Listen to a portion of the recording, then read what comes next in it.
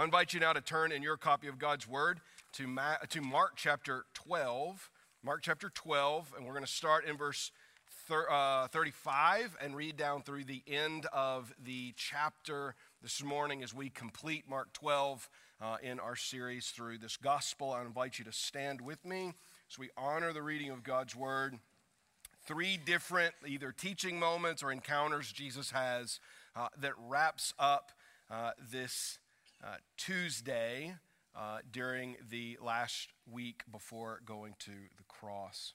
Starting in verse 35, we read, as Jesus taught in the temple, he said, "How can the scribes say that the Christ is the son of David? David himself in the Holy Spirit declared, 'The Lord said to my Lord, sit at my right hand until I put your enemies under your feet.' And David himself calls him Lord. So how is he his son?" And the great throng heard him gladly. And in his teaching he said, "Beware of the scribes who like to walk around in long robes and like greetings in the marketplaces and have the best seats in the synagogues and the places of honor at feasts, who devour widows' houses and for a pretense make long prayers. They will receive the greater condemnation." And he sat down opposite the treasury and watched the people putting money into the offering box.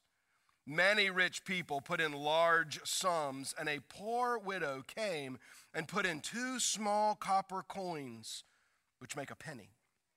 And he called his disciples to him and said to them, "Truly I say to you, this poor widow has put in more than all those who are contributing to the offering box.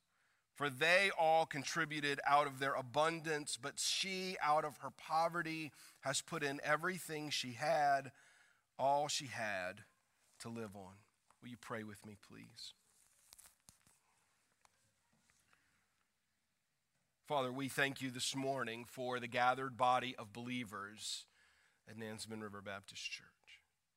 Thank you for my brothers and sisters in Christ who long to be in this place every Sunday, because this is the place that our faith family gathers, to be in one room at one time, singing songs, hymns, and spiritual songs to one another, praying together, honoring your word and hearing it, applying it to our lives. Thank you, God, for what the men of this church experienced yesterday.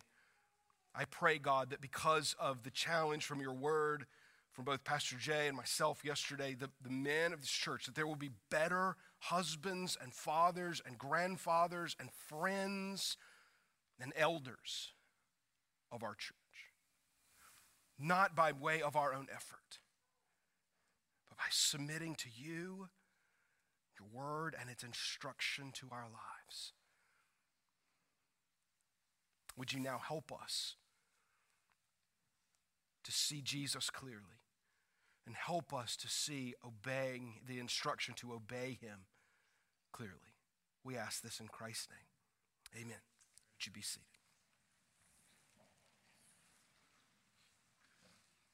Can I just at the outset say there are a lot of you here for a federal holiday. Praise the Lord. I mean, we live in a place where, well, all of you get federal holidays.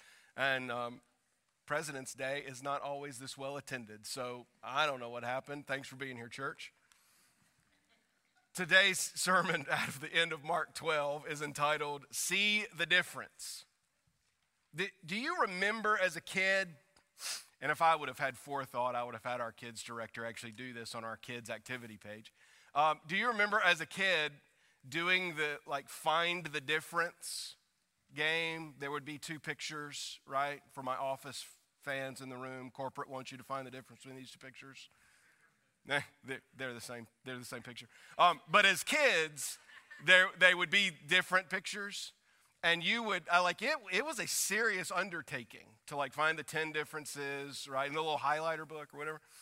And it seemed to a child, there's some children in the room, it seemed in the moment, number one, it was really important. You needed to find all these differences. And it was hard, wasn't it? It was sometimes hard. Just one shoe would be turned around different, or whatever.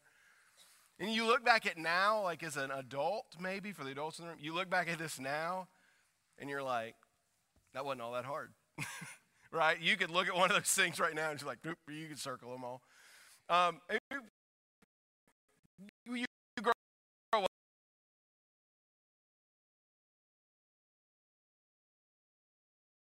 Holy Week or Passion Week, and Jesus on this Tuesday, but we're going to take these last three together because they're really calling us to make a comparison, find the difference. Now, here's the good news. It's not going to be hard at all. These are easy. Like Jesus isn't, throwing a fastball over the plate. He is lobbing a softball to the audience. Because really what Jesus is asking us to compare and contrast aren't close things.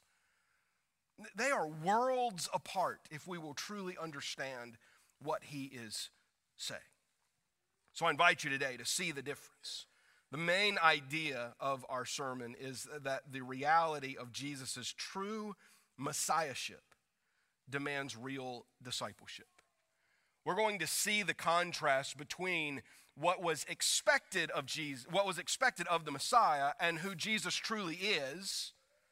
We'll compare that first.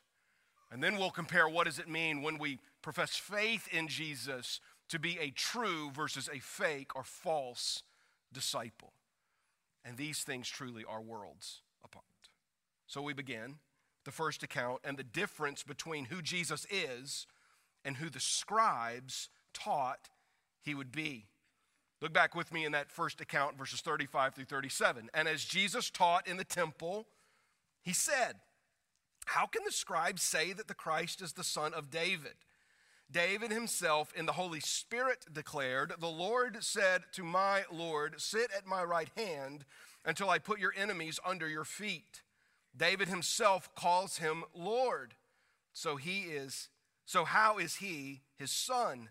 And the great throng, that is a crowd, heard him gladly. This is a "who do you think I am" question that in some way, and really in a lot of ways, mirrors how this section begins in chapter 11, where we're told that elements of the Sanhedrin, the ruling class in Jerusalem, come to Jesus on the day after he cleared the temple and really ask a question: who do you think you are? In verse 27 of chapter 11, he says, they say, who do you, by what authority do you do these things? That was the real question that they asked him. But in truth, it was, who do you think you are? We're the authority here, not you. Remember, Jesus had amassed a crowd, a following in Galilee, which is kind of the country, right? He was in flyover territory, but he's now in the big city up against the wealthy religious elite of the first century, and there is a distinct challenge to them by what Jesus was doing there in Jerusalem. And so they ask him at the beginning of all of this, "Who do you think you are?" Now Jesus at the end of this is going to turn around and really say, "Who do you think I am?" Now he doesn't do it in that question. He doesn't look at the scribes and say, "Who do you think I am?" He knows who they think he is. And he knows who they think the Messiah should be. Not because he's reading their minds, but because it is evident in their teaching. Really, this also parallels an important part of Mark, really on which, a fulcrum on which all of Mark rotates, and that's Mark chapter 8, where Jesus is north of Galilee, north of the Sea of Galilee, in a place called Caesarea Philippi. He's traveling with his disciples there in Mark 8, and he asked his disciples on the way this question: "Who do people say that I am?"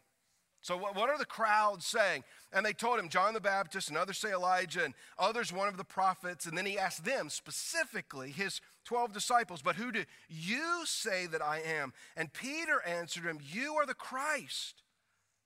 The Christ is a word for the anointed, the Messiah. You are the one sent from God, the one that had been promised all the way back. All the way back to the garden where God promised that the seed of Eve would crush the serpent's head. All the way back to Abraham that God promised that through Abraham all of the nations of the world would be blessed. All the way back to David where David was promised by God that his throne would be an eternal throne. All the way back to the prophets that continually told of one who was to come. You are the Christ, Peter says. This is a vitally important question for us. Who do you say that Jesus is? I would say that the answer to that question is the most important conclusion that you will ever reach in your life. Who do you say that Jesus is? This has been an important question throughout the Gospel of Mark. That Jesus, we could say, is a prophet, we could say is a good teacher, we could say is a miraculous healer, but Jesus is those things and so much more. He is what Peter says, you are the Christ. And so it is on this profession of faith, in parallel to that, having earlier in the day been asked, who do you think you are, that Jesus addresses who the scribes believed the Messiah would be. And who is he they believed he would be? They believed he would be the son of David. This is who they believed because the son of David had for about the last century been popularized within rabbinic teachings of Israel. So for about 100 years before Jesus, the popular idea of who the Messiah was is that the Messiah would be the Son of God. We see this in Jewish writing from that day. So during that intertestamental period time, between the time of the closing of the Old Testament canon and the introduction of Jesus in the New Testament, we have this period of time, an intertestamental period, and a lot of things happened in there. Sometimes we refer to historic events that happened in there. I will refer to one next week, a historic event that happened during that period in my sermon on Mark 13 next week. And so there was a development of Jewish teaching during that time, particularly about the Messiah. And really what spanned all of that teaching of the Messiah was that he would be the son of David. So Jesus knows this, and so this is the knowledge that he is questioning. He's questioning their understanding, not so much about himself, even though he is questioning about himself. He's questioning their understanding. He uses the most quoted Old Testament chapter in the entire New Testament is Psalm 110. Tonight during our third Sunday evening service, we'd love for you to come back. I'll talk more about it at the end of the service today. We're going to worship together at 6 o'clock tonight, and I'm going to preach very briefly Psalm 110. I think it'll be helpful for us not only as to fill out more of this sermon, but to move us into Mark chapter 13 next week. So I hope you're back for that. But it is the most quoted chapter in all Old Testament chapter in all of the New Testament. And so Jesus says, how is it, he's quoting, how is it that David, in the Holy Spirit, Jesus affirming that the Old Testament was inspired by the Holy Spirit, that the Old Testament is God's word, that's what Jesus is doing. David, in the Holy Spirit, declared, and he quotes from the very beginning of Psalm 110, the Lord said to my Lord, sit at my right hand until I put your enemies under your feet. And so Jesus tells us what David says. David says that the Lord, God, says to my Lord, the Messiah. And so Jesus then challenges this rabbinical teaching that the Messiah would merely be the son of David by asking this question. How is it that David says, the Lord, God, says to my Lord, the Messiah, sit at my right hand? He wouldn't say that about his son. He would say that about someone whom he was under. You wouldn't write that about your son. This is language that is authoritative. It is language that shows that God the Father had a Messiah that sits above David. Jesus is not just in the Davidic line, which he is, by the way. It's shown in the genealogy of Matthew chapter 1 that is so important to that gospel account. But Jesus is saying that he is far more than just David's in David's line. He is not inferior to David like a son would be, but he is superior to David like a Lord is. So what Jesus is doing is he is correcting 100 years of bad teaching in the rabbinic tradition of his day. That they had embraced this idea that the Messiah would come as the son of David. And Jesus says the Messiah is not David's son, even though he's in his line. He is his Lord. Now, we've looked back on Peter's confession, what happens in Mark chapter 8. That's helpful for us. Now I want us to look forward at something that's going to happen. I'm actually going to get to this in just 2 weeks. I'm going to preach all of 13 in one Sunday, next Sunday. And then when we get to chapter 14 at the... that's late. This is in chapter 14, but it's not just 2 weeks away. It's more than that. This is right before Easter. He says this in verse 60. I'm not going to get to Mark 14, 16 in 2 weeks. And the high priest stood up in the midst. So Jesus is on trial here before the Sanhedrin. The same group of people that's questioning him in the temple now have arrested him, and he's standing before him. And the high priest stood up in the midst and asked Jesus, "Have you no answer to make? What is it that these men testify against you?" But he remained silent and made no answer. Again, the high priest asked him, "Are you the Christ, the Son of the Blessed?" And Jesus said, "I am. And you will see the Son of Man seated at the right hand of power and coming with the clouds of heaven." And the high priest tore his garments and said, "What further witness do we need? You have heard his blasphemy. What is your decision?" And they condemned him as deserving death. It is Jesus' claim as the Messiah. By the way, Jesus there again quotes from Psalm 110, most quoted Old Testament chapter in the New Testament. And in quoting Psalm 110 about himself, it causes the high priest to tear his robes, accuse him of blasphemy, and condemning him to death. So just really what amounts in the timeline to 2 days later, Jesus answers his own question. Here on the Tuesday, he says, "How can the Messiah be David's son if David called him Lord?" And 2 nights later, Jesus is going to stand before those same men and say, "I am he." I'm this guy. I'm not just a rebel rouser. Well, that's what some thought he was. I'm not just a revolutionary teacher. That's what some thought he was. I'm not just a prophet in a historical line of prophets. That's what some thought he was. No, I am something far more than that. I am the one sent by God. In essence, he is saying, not only am I David's Lord, but Sanhedrin, I am your Lord. And this is what he declares to us today through the word of God. He declares to you today, my friend, I am your Lord.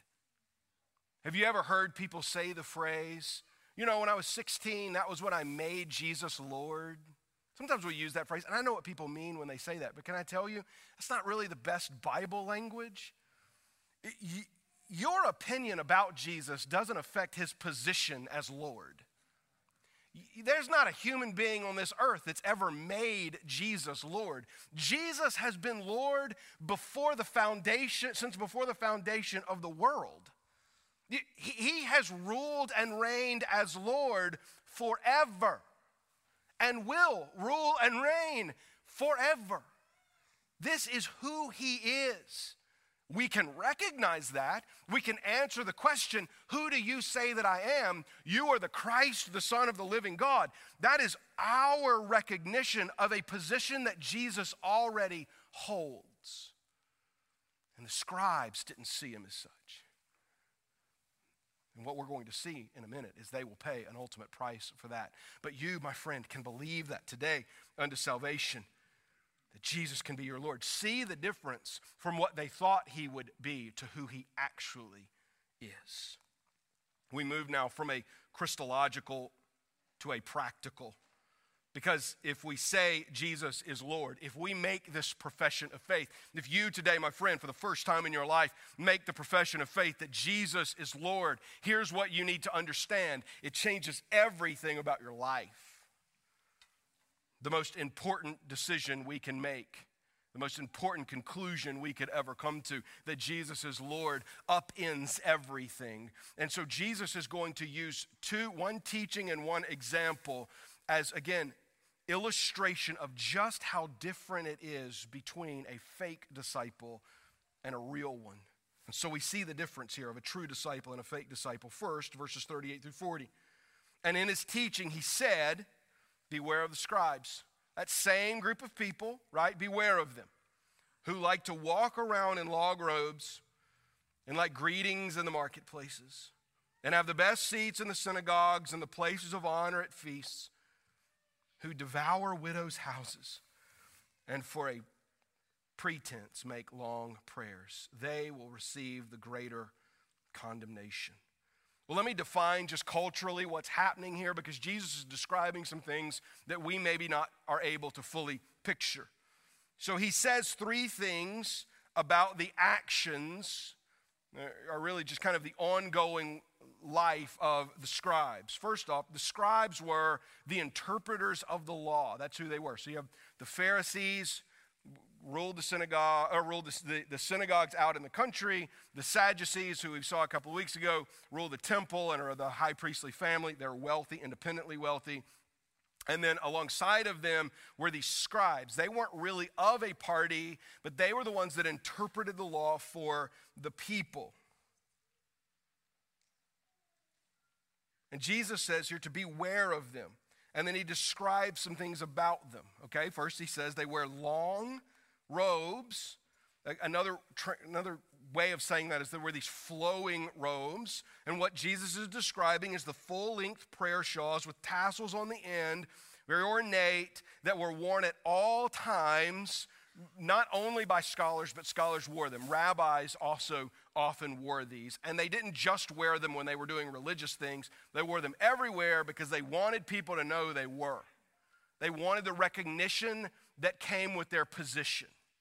So these are people that exalt themselves in front of others. And so when they then go out in the what Jesus describes as the marketplace, really he's just describing out and about in life. When the scribes would, in their long robes, go out into the marketplace, they would have certain special greetings. Here's what historians tell us that special greeting was. That the expectation in Jesus' day, when one of these scribes were to walk by, unless you were a laborer in the market, meaning you were actually making something in the market, you were expected to stop what you were doing and rise before the scribes as they walked past you.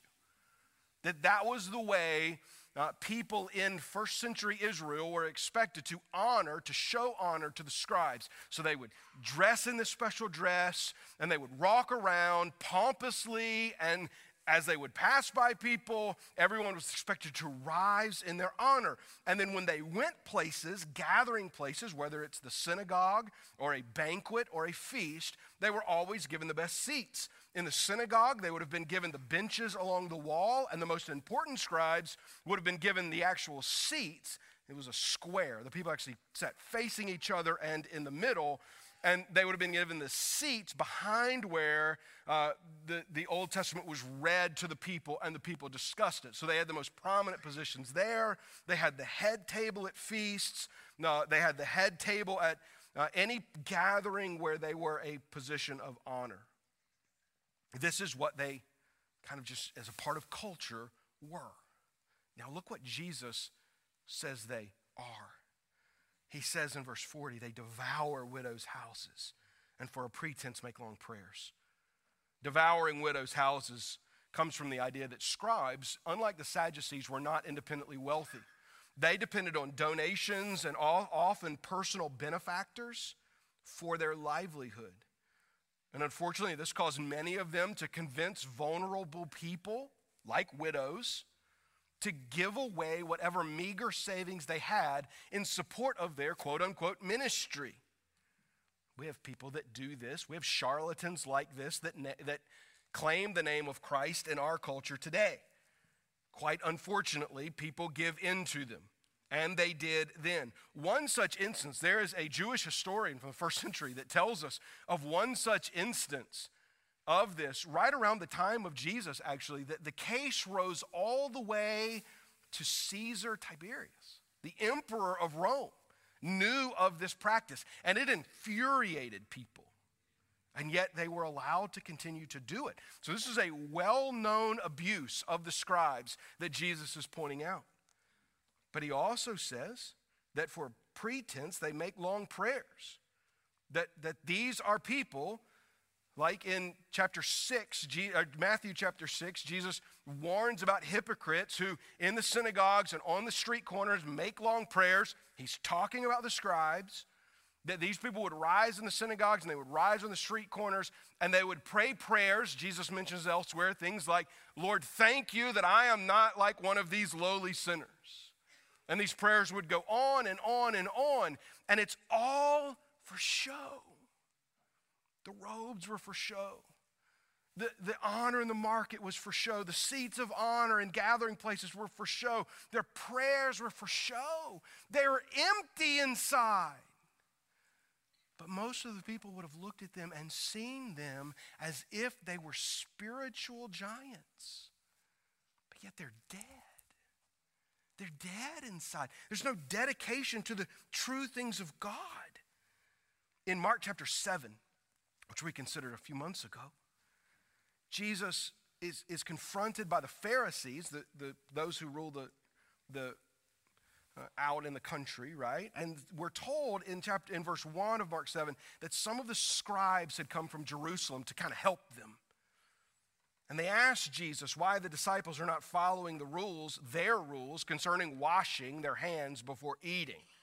And Jesus says to them, starting in verse 6, Well did Isaiah prophesy of you, hypocrites, as it is written, this people honor me with their lips, but their heart is far from me. In vain do they worship me, teaching as doctrines the commandments of men. You leave the commandment of God and hold to the traditions of men. And he said to them, you have a fine way of rejecting the commandments of God in order to establish your tradition. For Moses said, honor your father and mother, and whoever reviles father and mother must surely die. But you say, if a man tells his father and mother, whatever you would gain for me is Corban, that is given to God, then you no longer permit him to do anything for his father and mother. There, Jesus used an example about how the scribes allowed people to get out of supporting their fathers and mothers because they were supporting the scribes. Just another way that they took advantage of people. And so really what's being described here, both in Mark 12 and in Mark 7, where Jesus says it explicitly, is, well, did Isaiah prophesy of you, hypocrites? This is the point. That there are going to be people who look religious, who look pious, who look like they're doing all of the right things, and they want you to think so. They want you to think they've got it all together. They want you to honor them. They want you to exalt them like the scribes did. And Jesus says, beware of these people. Beware of these hypocrites. See the difference. And then notice something that really needs to stand out for us. He says they will receive the greater condemnation. Folks, hell is a real place of eternal conscious torment. That's what the scriptures teach. But I also believe the scriptures teach this, that hell is not an equitable experience. For some, it will be worse than others. And when Jesus says they will receive the greater condemnation, he is agreeing with what he says in Luke chapter 12. But the one who did not know and did what deserved a beating will receive a light beating. Everyone to whom much was given, of him much will be required. And for him whom they entrusted much, they will demand the more. The scribes had been entrusted with much and had abused it at the sake of the impoverished to exalt themselves. And Jesus says they will receive a greater condemnation. Now, I just for a minute need to bring that into our day and ask this question. How much has God entrusted with us? How wealthy are we? How privileged are we? How much do we have? And not just in things, we're going to get to things in a second, not just in things, but in knowledge. Oh, how many Bibles sit in your home right now? We are surrounded by truths of the gospel, and do we abuse them like the scribes did? Do we not take the teachings of Scripture seriously? I truly believe this, that many in our day who not only knew the gospel but pretended to follow Jesus so that others would look at them and see them as something special will receive the kind of condemnation that the scribes received. Lord, would you convict our hearts of this? And then, as the scribes serve as our example of a fake disciple, it is contrasted by the next story. Look at the last several verses. And he sat down opposite the treasury, which is in the temple, watching the people put money into the offering box. Many rich people put in large sums, and a poor widow came and put in 2 small copper coins, which make a penny. And he called his disciples to him and said to them, "Truly I say to you, this poor woman has put in more than all those who are contributing to the offering box. For they all contributed out of their abundance, but she out of her poverty has put in everything she had, all she had to live on." So once again, let me set the scene for us. Jesus has now moved into what would be known as the court of the women. This is the area that of the temple that all Jewish people would be able to enter, including women and children. And in the court of the women were 3 large ram horn shaped metal receptacles for offering. 13. 13 large ram horns, so shaped like a shofar, right? That got bigger at the top to keep people from stealing what was at the bottom. And they were metal, probably some kind of fine metal, because like the rest of the temple. And these 13, most of them had 13 receptacles. Most of them had specific designation. And so people would come in and place their offering into these receptacles. And if the gift was placed in one of the receptacles, which was intended for priestly service, many of them were intended to pay the priest to make a sacrifice for you, to bless you, to do something for you, then there at those receptacles stood one of the priests or a servant of the priest who would inspect the gift to make sure that it wasn't counterfeit and inspect the giver, to actually question the giver about where they received it and what they're giving it for. And all of this was out in the open. So can you imagine during Passover week, this is, where 1 million people have descended on Jerusalem, the hectic scene that we would see around these 13 offering boxes.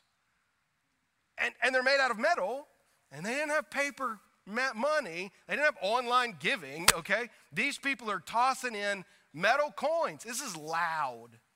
And you've got people asking, at least at some of the receptacles, questions about who gave you this? Where'd you get it? What are you giving this for? Could you imagine if we stood at the back and every time somebody dropped something in, where'd you get that money? Well, that's what they were doing.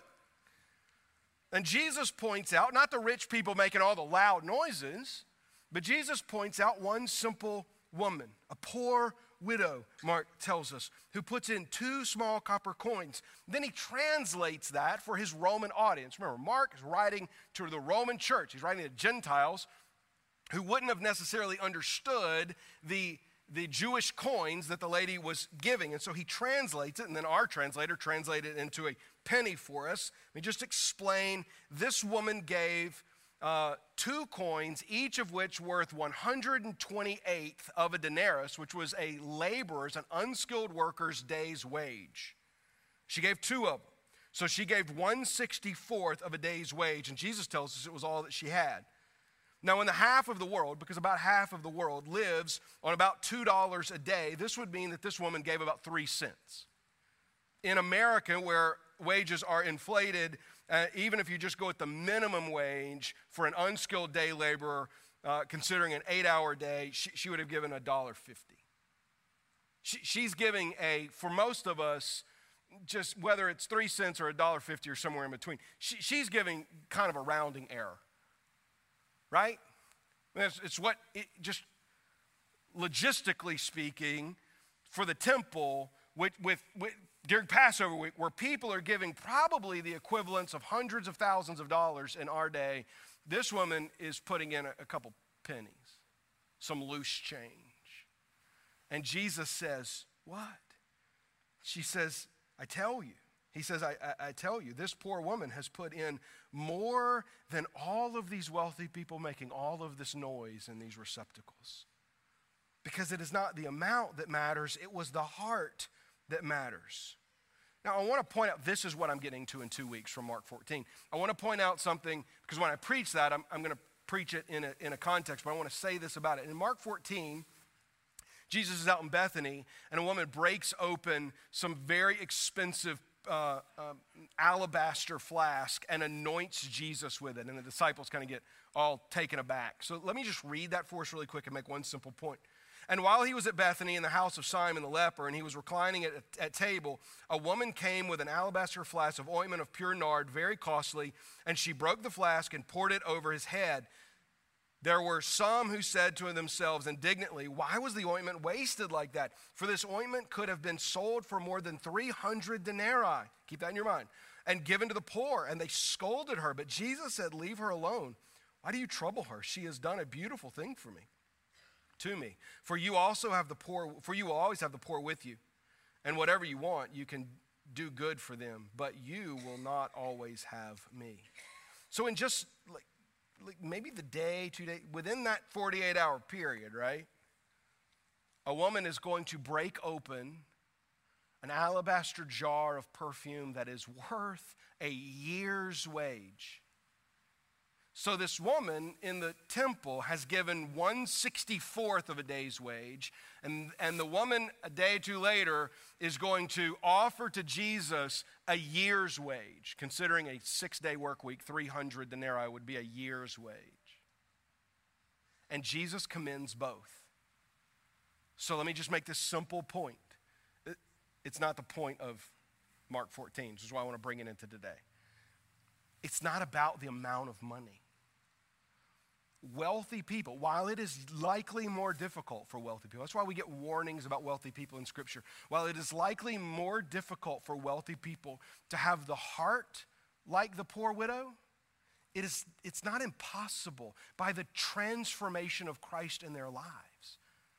If this woman has a year's wage worth of anointing that she can pour over Jesus' head, and he commends it, then we don't need to demonize wealthy people and exalt poor people. We would be doing the opposite of what Jesus is saying.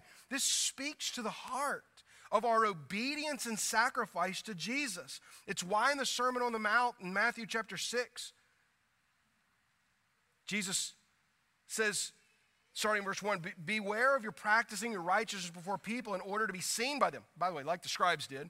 For then you will have no reward for your Father in heaven. Thus, when you give to the needy, sound no trumpet before you, as the hypocrites do in the synagogues and in the streets, that they may praise by others. Truly, I say to you, they have received their reward in full. But when you give to the needy, do not let your left hand know what your right hand is doing, so that your giving may be in secret, and your Father who sees in secret will reward you. Is giving good? Absolutely, it's good. Is giving even for the wealthy good? Sure, it's just as good as it is for the poor. If we're doing it for the right reasons, if we're not doing it so we can be seen and known, listen, I'll just say, you'll never give enough money to this church where I'll stand on this platform and brag on you for it. We'll never do it. And people have, over the course of time, given large sums of money to this church. And we just go on like the world keeps spinning. Why? Because they're not looking for the praise. And if they are looking for it, they've come to the wrong place. Okay? This is not what we do. We don't look at who gives what. We don't have a big donation board outside. Like, these are the top 100 givers. I was recently, this wasn't in my notes. I was recently in a Baptist thing, and a guy came up to me that I know, and he is with the North American Mission Board, our church plant, for those of you that aren't Southern Baptist, our church planting agency in North America. And he came to me and says, man, I want to thank you. I said, what do you want to thank me for?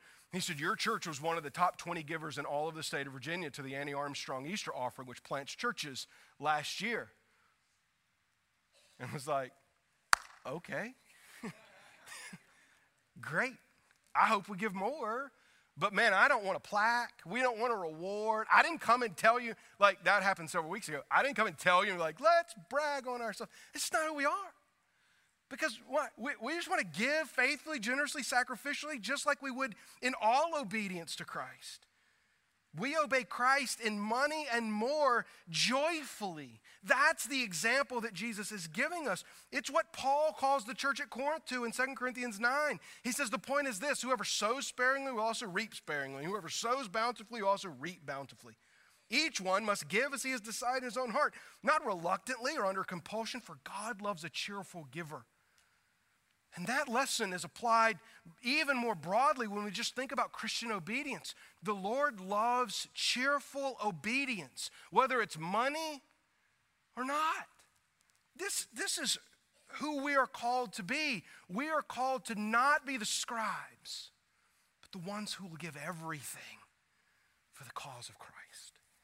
So what? Is my faith in Christ internally evident by my rejection of hypocrisy and desire for true obedience?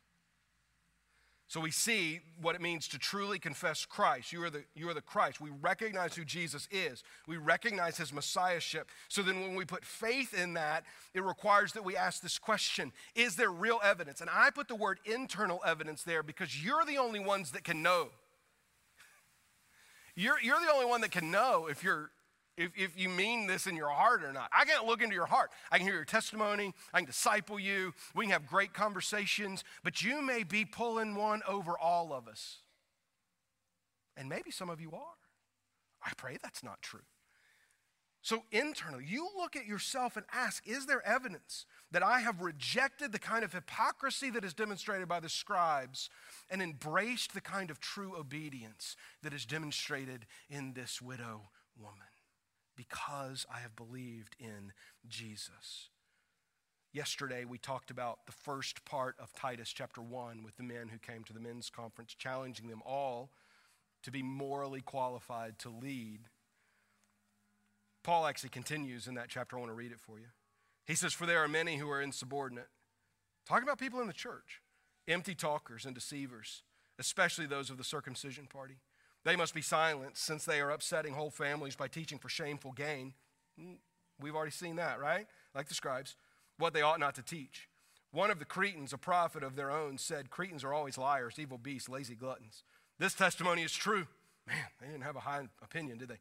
"Therefore, rebuke them sharply, that they may be sound in faith, not devoting themselves to Jewish myths and the commandments of people who turn away from the truth. To the pure, all things are pure. But to the defiled and unbelieving, nothing is pure. But both their minds and their consciences are defiled.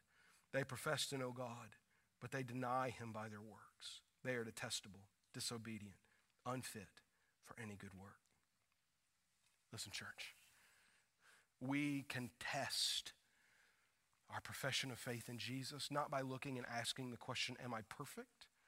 Because until you go to be with Jesus, you won't be perfect. But we can test our faith in Jesus by asking this: am I like the scribes?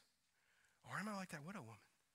Really, what is in my heart? What internal evidence is there that I desire true obedience? Because followers of Jesus, in humility, obey Jesus. Let's pray together. Father, thank you. Thank you, God, for this simple illustration that we can easily see and identify the differences. Thank you that Jesus is the Christ, the Son of the living God, that he is the Messiah from ages past, that he is the one who rules and reigns, and that if we put our faith in him, he saves us, forgiving us of our sins, healing us of all of our transgressions, and making us right with you, and then calling us to obedient, faithful, true discipleship. Rid us of hypocrisy, we pray. Rid my heart of hypocrisy. Rid the hearts of people in this room of hypocrisy. God, would you move us away from being like scribes to the humble example of the widow and her 2 small coins, we pray. In Jesus' name, amen. If you heard the gospel today, this truth that Jesus has died for you and that you put your faith in him as Messiah, at the end of the service, I'll be out in the lobby. So some of our other pastors will be around. We'd love to share with you. I would say just about every member of our church, probably somebody sitting on your pew, could share with you what does it mean for you to trust in the gospel and believe. For the rest of us, we worship the one who has called us to obedience to him. Would you stand with me as we sing?